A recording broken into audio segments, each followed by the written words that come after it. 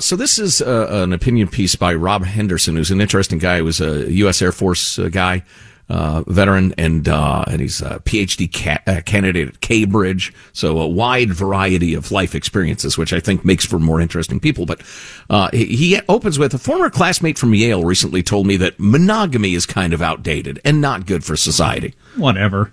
So I asked her what's her background and if she planned to marry. She said she comes from an affluent family and works at a well-known technology company. And yes, she personally intends to have a monogamous marriage, but quickly added that marriage shouldn't have to be for everyone. She was raised by a traditional family. She planned on having a traditional family, but she maintained that traditional families are old-fashioned and society should evolve beyond them.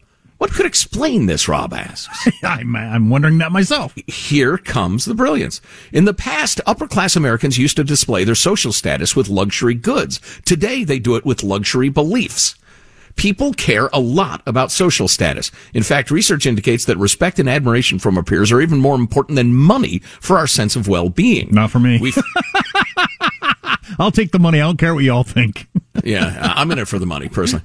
We feel pressure to display our status in new ways. That is why fashionable clothing always changes. But as trendy clothes and other products become more accessible and affordable, there is increasingly less status attached to luxury goods. The percentage of the population that's driving a Mercedes-Benz right now, for instance, is way, way, way higher than it used to be. Partly because Mercedes got smart and started producing lower-cost vehicles. Anyway, Rob writes, the upper classes have found a clever solution to this problem. Luxury beliefs. These are ideas and opinions that confer status on the rich at very little cost while taking a toll on the lower class. One example of luxury beliefs is that all family structures are equal. This is not true. Evidence is clear that families with two married parents are the most beneficial for young children. It's not even close. And yet affluent, educated people raised by two married parents are more likely than others to believe monogamy is outdated, marriage is a sham, or that all families are the same. That's hilarious. There are a bunch more examples. Relaxed attitude about marriage trickles down to the working class and the poor. In the 1960s, marriage rates between upper class and lower class Americans were nearly identical. But during this time, affluent Americans loosened social norms, expressing skepticism about marriage and monogamy. This luxury belief contributed to the erosion of the family. Today, the marriage rates of affluent Americans are nearly the same as they were in the 1960s. But working class people are far less likely to get married. Out-of-wedlock birth rates, more than 10 times higher than they were in 1960, mostly among the poor and working class. Affluent people seldom have kids out of wedlock, but are more likely than others to express the luxury belief that doing so is of no consequence. Wow. Another luxury belief is that religion is irrational or harmful. Members of the upper class... Is that what you said? Yeah, I meant to, if I didn't. Irrational or harmful, yeah. Members of the upper class are most likely to be atheists or non-religious, but they have the resources and access to thrive without the unifying social edifice of religion. Places of worship are often essential for the social fabric of poor communities, which is an excellent point. Denigrating the importance of religion harms the poor. While affluent people often find meaning in their work, most Americans do not have the luxury of a profession. They have jobs. They clock in, they clock out. Without a family or community to care for, such job can feel meaningless. Hence, drug addiction, etc. Then there's the luxury belief that individual decisions don't matter much compared to random social forces, including luck. This belief is more common among many of my peers at Yale and Cambridge than the kids I grew up with in foster care or the women and men I served with in the military. The key message is that the outcomes of your life are beyond your control.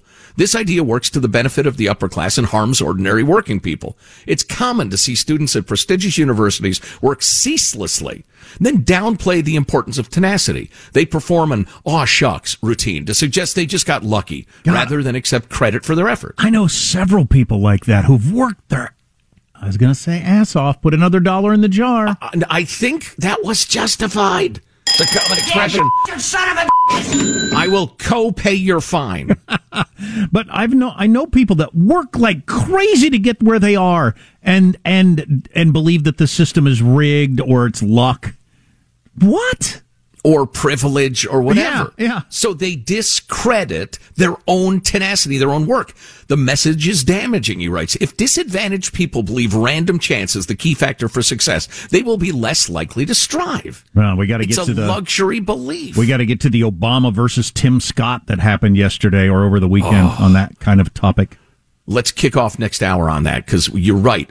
White privilege is the luxury belief that took me the longest to understand because I grew up around poor whites, he writes. Often members of the upper class claim that racial disparities stem from inherent advantages held by whites. Yet Asian Americans are more educated, have higher earnings, and live longer than whites. Affluent whites are the most enthusiastic about the idea of white privilege, yet they are the least likely to incur any cost for promoting that belief. Rather, they raise their social standing by talking about their privilege. In other words, upper-class whites gain status by talking about their high status. When laws are enacted to combat white privilege, it won't be the privileged whites who are harmed. Poor whites will bear the brunt. I thought this was absolutely terrific thinking. That's really interesting. Because like diamond rings or designer clothes of old, upper-class people don a luxury belief to separate themselves from the lower classes, but these beliefs punish the lower classes. Wow. And his conclusion is really eloquent, but I'm afraid I didn't leave enough time for it. Read it yourself. We'll post it at ArmstrongandGetty.com under hot links. Hey, guys. Back at the playground again, huh? Yep. You know what this playground could use? A wine country. Heck yeah. And some waves, so we could go surfing. Oh, yeah. Love that. A redwood forest would be cool. I'm in. Ski slopes. Let's do it. Can a girl go shopping? Yeah, baby. Wait. Did we just invent California? Discover why California is the ultimate playground at visitcalifornia.com. This episode brought to you by 20th Century Studios' Kingdom of the Planet of the Apes. Director Wes Ball breathes new life into the epic franchise. As a ruthless king attempts to build his empire at the expense of the remaining human race, a young ape begins a journey to fight for a future for apes and humans alike. Kingdom of the Planet of the Apes. Enter the kingdom in IMAX this Friday and theaters everywhere. Get tickets now.